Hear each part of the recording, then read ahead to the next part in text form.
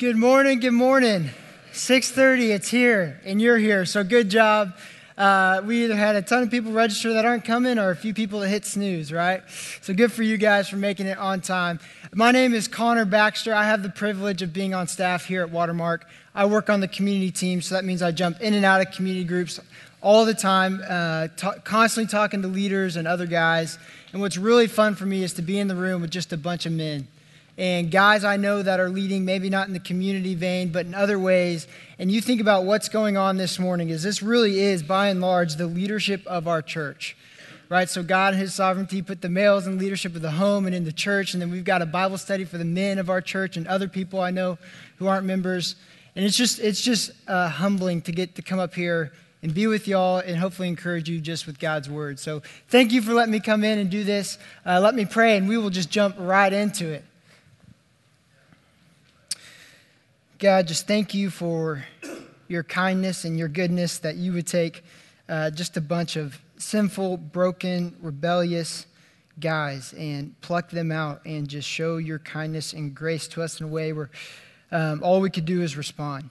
And I thank you just how we live in a country where we can get up and we can bring our Bibles and show up in a place, in a building, and have the freedom to go over this, and that wouldn't be taken lightly. And I do pray just for our time this morning that we would be moved by your word. And I pray ultimately that just, if anything, we leave here knowing your word better, wanting to live it and apply it. And that we just would be the men you want us to be so we can lead and love and serve in the way you want us to.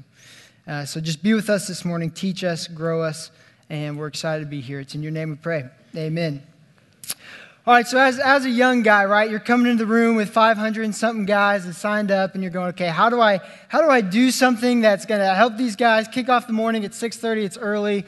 What do you do to get a day like that started? So what I thought was, let me start with a question, and then I want to illustrate something. So what is the most powerful thing you've witnessed God do this week?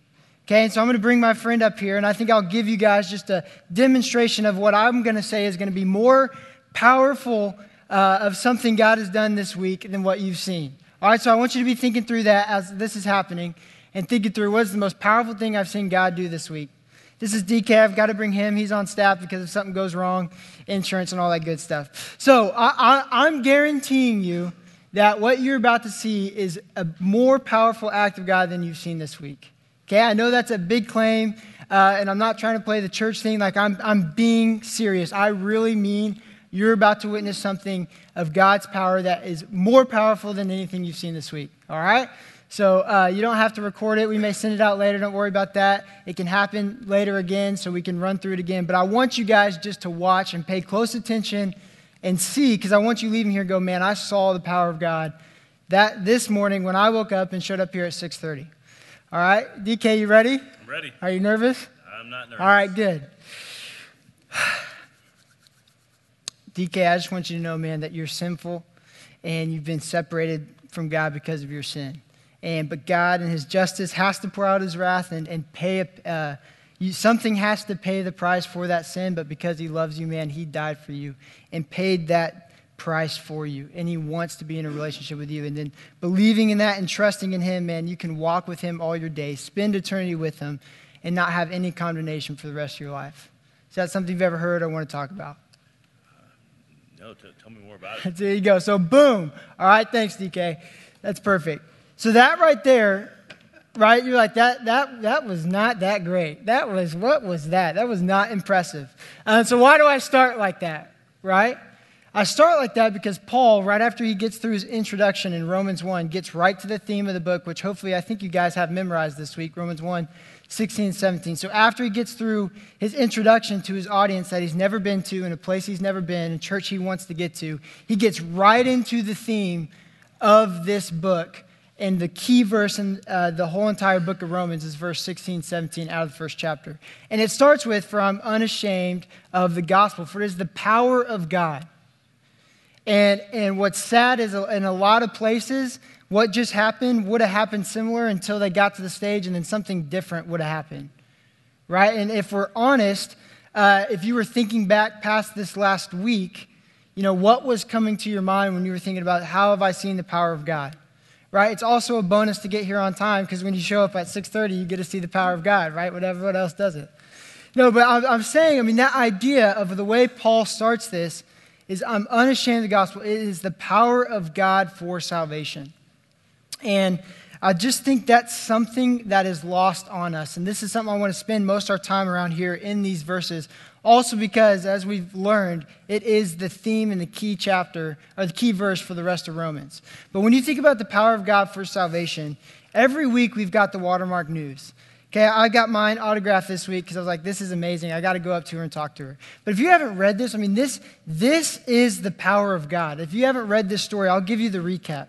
Alana is my friend, who's a fellow on staff and serves in our recovery ministry. Her story is somebody who was addicted to cocaine, who was addicted to drugs, and continued to do drugs, got in trouble, went to jail, got out, was on probation, continued to do drugs, failed drug tests. In the midst of all that, got pregnant, decided to have an abortion, was high on her way to the clinic, high on the way back, and just eventually the power of God showed up in her life.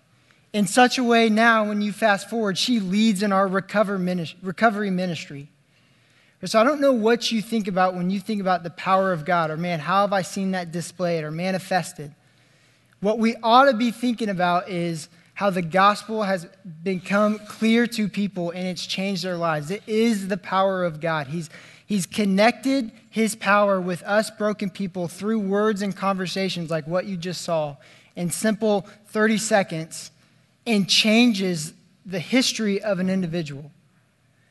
And if that is not what we're, especially as the men, thinking about and chasing after and living and demonstrating and being able to say, follow me as I follow Christ, live as the example I set, that is something we're missing. The last piece I would say on that, John 14, right, before we keep talking more about this key verse. Christ talks about, those who believe in me will do the works that I do, and greater works than these you will do. And that idea, especially here, we are spoiled and rich in stories of life change all over us, right? How did we in the room get in the room, right? Because this power of God happened in our life.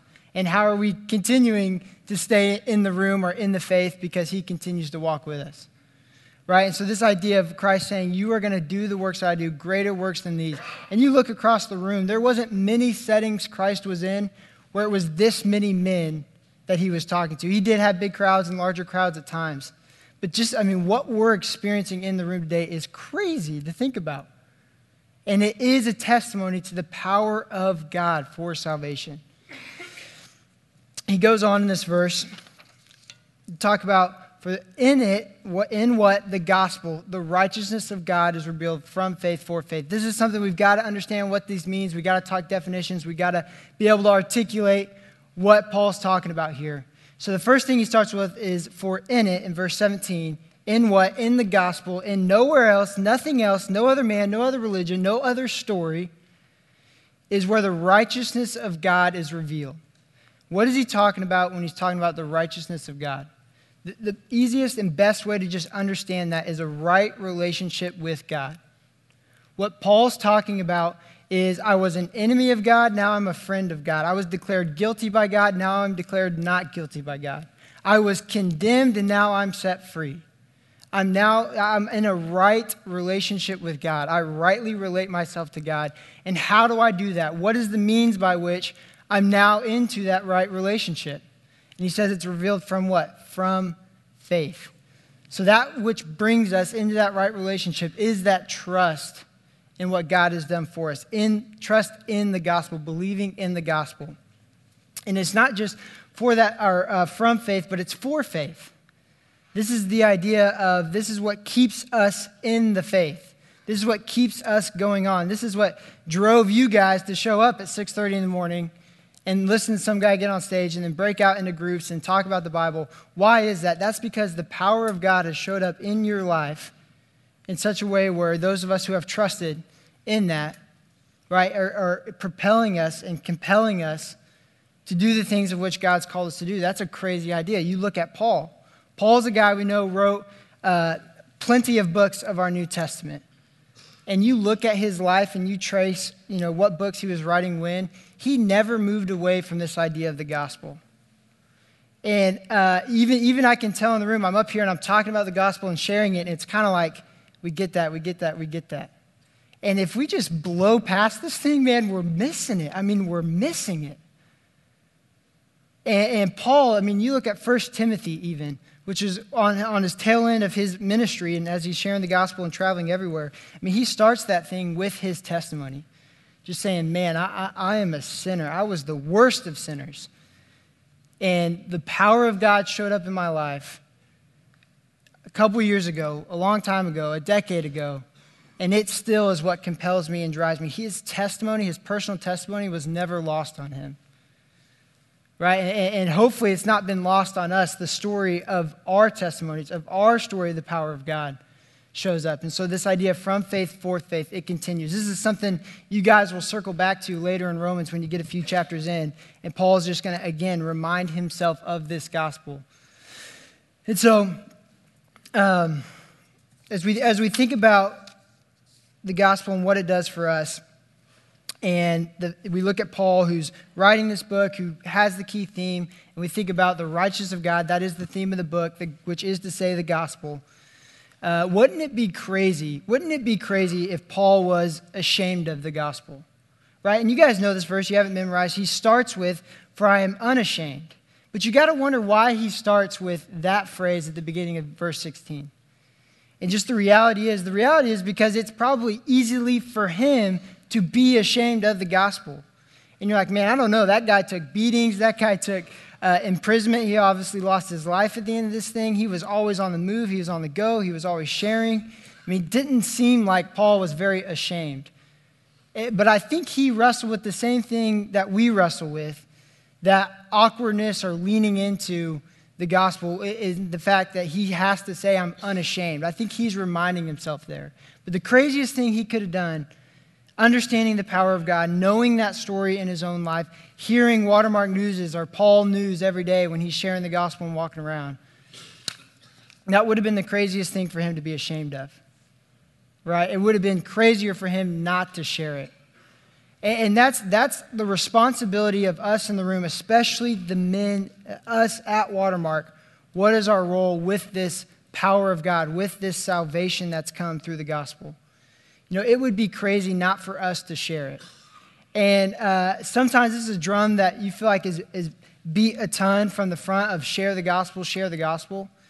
But it's almost sad that that's got to be the drum we beat, right? I think about that if you truly understand the gospel, it shouldn't have to be told to you to share it, right? That should be the innate responsibility that comes with it. If I've got the story of God reconciling himself to me, and it's changed the course of my life. I'm not a guy who sleeps on my wife or cheats around or flirts with the girl at the office or the guy who overworks or sleeps in, because the power of God and for salvation showed up in my life and he's continued to see me through my whole days. Right? And now as I don't think about that, now I'm not sharing that. Right? That is just crazy to think about. Yet that's something we've constantly got to remind ourselves of, isn't it? Man, I've got to remind myself and preach to myself the gospel. I think one of the main reasons why we don't, and I'm personally why I don't, yes, there's the awkwardness. Yes, there's that, man, I've got a lot to do. Yes, there's the million things pulling at me. But it's really because I don't honestly wake up in the mornings and remind myself of God's power in my life. I don't start with the way Paul starts a lot of his letters, just reminding myself of the gospel. Before I get into actions, I don't start with my belief. I think about my behavior all the time, but am I contemplating, man, what am I even saying when I'm saying I'm a Christian?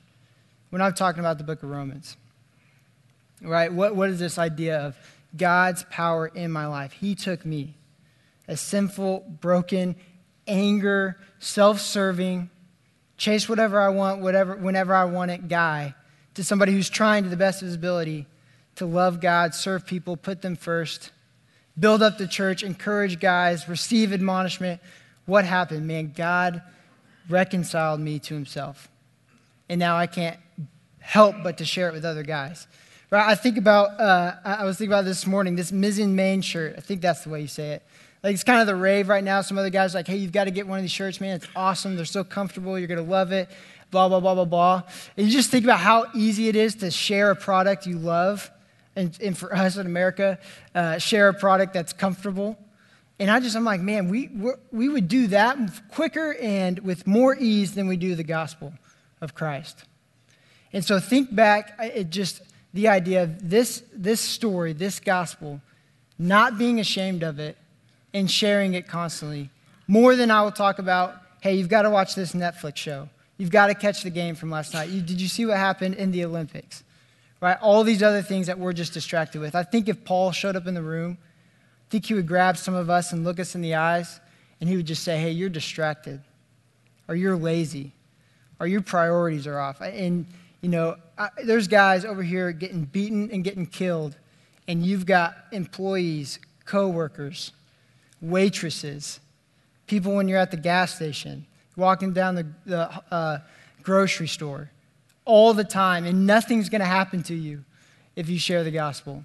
But the gospel's been lost on you. What makes a weak church is people who don't understand Romans, this key theme, and are ashamed of the gospel. That makes a weak church. What makes a weaker church is a group of men who will show up at 6:30 in the morning, study God's word, talk about the gospel, memorize Romans 1, 16, 17, and then nothing changes that next week. That will make a dead church, and that will kill our church. We have the core of our leadership in the room. I mean, this is our men's Bible study, right? Men are our leaders in our body. And if we come here and delude ourselves by studying and nothing changes, man, we are a dead church. And I don't believe that about us in the room, but I will leave you with this charge before we finish this chapter. I think, and this is a low bar, one thing all of us got to be doing is sharing the gospel weekly. I'm talking once a week, 10 minutes out of the 168 hours that week. We should be sharing the gospel. One time. I'm just saying one time with a non-believer from somebody who's far from Christ. And could you imagine what would happen, the ripple effect across Dallas this week? The power of God that would show up in our city if us 500 and something men across our campuses said, you know what, this week I am going to commit to sharing the gospel with somebody that's far from Christ. And on top of that, I'm going to make that my weekly goal. When I get into my community group, we're going to be committed to talking about this. We're going to bring stories that you hear in Acts to our group all the time. I want to be a part of one of the Watermark News. Somebody I shared with, or somebody that I shared with who became a believer, that shared with somebody, they became a believer, and then they shared with somebody who ended up in the Watermark News. That's how it happens. But I'm just saying, think about what will happen if the men of this room change the game and get in the game.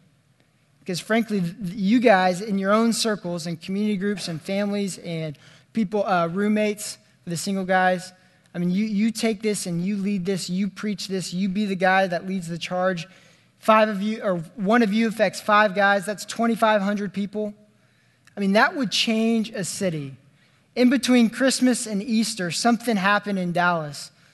And what happened was a group of men decided to take Romans 1, 16, and 17 seriously. A group of men decided Paul's story wasn't unique to Paul, but expected of every believer. That would change this city. This body would be on fire. And I think we're tracking that way, but I want to leave with that charge. All right? And what I want to do is run through the rest of Romans. We'll transition here, so we make sure we get all the verses and not just those 2. But real quick, before we run through 18 through 32, let me just remind you what Paul's doing over these next few chapters and set the stage. And I know you guys got the best overview you could have gotten last week by Blake. But if you're thinking about what's going to happen over the next couple of chapters, it'll help you understand what Paul's about to do for the rest of Romans 1. He's setting up the stage of everybody is sinful, right? He's about like a lawyer that makes a accusation. He's about to build his case towards that. Romans 3:23 is where he's driving this conversation, right? For all have sinned and fallen short of the glory of God. He's about to drive that point home hard for 3 chapters. All right, so he finishes up 16, 17, and he's going to launch into this argument that's going to build on itself as he drives the narrative forward in Romans. And what he's going to do is he's going to put 3 guys on the stand in order to represent all of humanity. He's making the case, the claim that every man who's ever lived, every man or woman, all of humanity in past and to come is sinful and rightly condemned by God. And he's making that point. And the reason he's doing that, he's not just saying, you're a sinner, you're a sinner, you're a sinner. He's doing that because he's trying to create inside of them the need they have for the gospel. And frankly, what he's about to do in the rest of chapter 1 is something, if you're going to be sharing the gospel in Dallas, Texas, you've got to be aware of, and especially in the rest of America. Because the first person he's going to address is that pagan Gentile. And the way you want to think about that is just that guy who's unchurched, never been to church, never been around church, doesn't think there's a God. That's who he's about to address. And he's going to tell them why, hey, what makes you stand rightly condemned before God, and why do you need the gospel?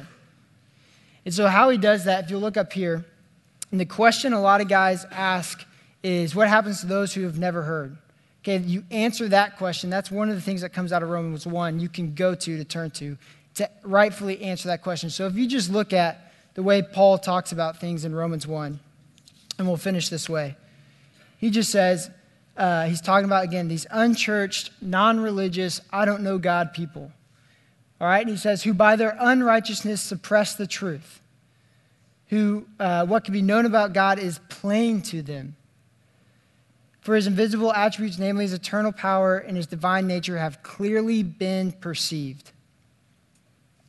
For although they knew God, they did not honor him as God. And they exchanged the glory of the immortal God for images resembling mortal man. Though they knew God, they didn't give him honor or praise, or they knew his righteous decrees. And this idea Paul's coming out of in Romans 1, he's going hard to, is that there's no excuse, and ignorance isn't an answer. There is no such thing as ignorance. All people, all creation know that there's a creator. The problem isn't that they don't have the right information. The problem is they choose, despite what they know, to go their own way. Okay, that's the argument of Romans 1. That's what's true of all of us, man. Until God's power and his kindness showed up in our life. And he pulled us out of the choices we wanted. Okay, so as you're sharing the gospel, this out of the last couple times I've shared the gospel, 20% of the time, the response I get, I'll ask, hey, do you have a faith? No, I don't believe there's a God. That's the response I get. What do you do with that? You ask about creation, man. That's how you want to start. All right, well, tell me about how creation came about. How do you think that happened? What do you think that points to? Do you think it, and then you got evolution, and you know that argument.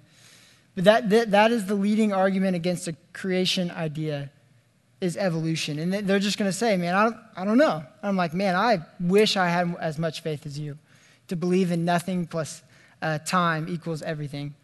And you just go into that conversation. But here's where you want to go. You want to know, and this is why studying Romans, man, if we get Romans, you'll be able to answer 99% of the questions you probably ever get in the faith. And one of the biggest ones that trips guys up is, what about those who don't believe? And the reality, just the true reality is, man, people know. The argument Scripture makes is people know God. They just choose to suppress it, to trade that truth for something else. And what this leaves us with should be this charge to share the gospel. Because what doesn't happen is people go to heaven out of ignorance. They didn't know, so now they get to get into heaven. If that were to be true, our goal should be, let's not tell anybody, and the less people that know will be the more people that go to heaven. What we do know to be true is that God wants us, and we are the means by which God is going to manifest his power to this world, is through conversations we have. And they're kind of awkward like that most of the time.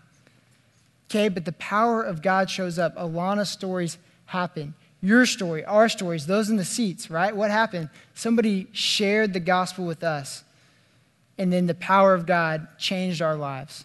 And so the gospel is the power of God, and that only shows up when his people, and in our context today, his men, get after it and sharing it and live as if it's true in the most important part of our life. So let me close this in prayer.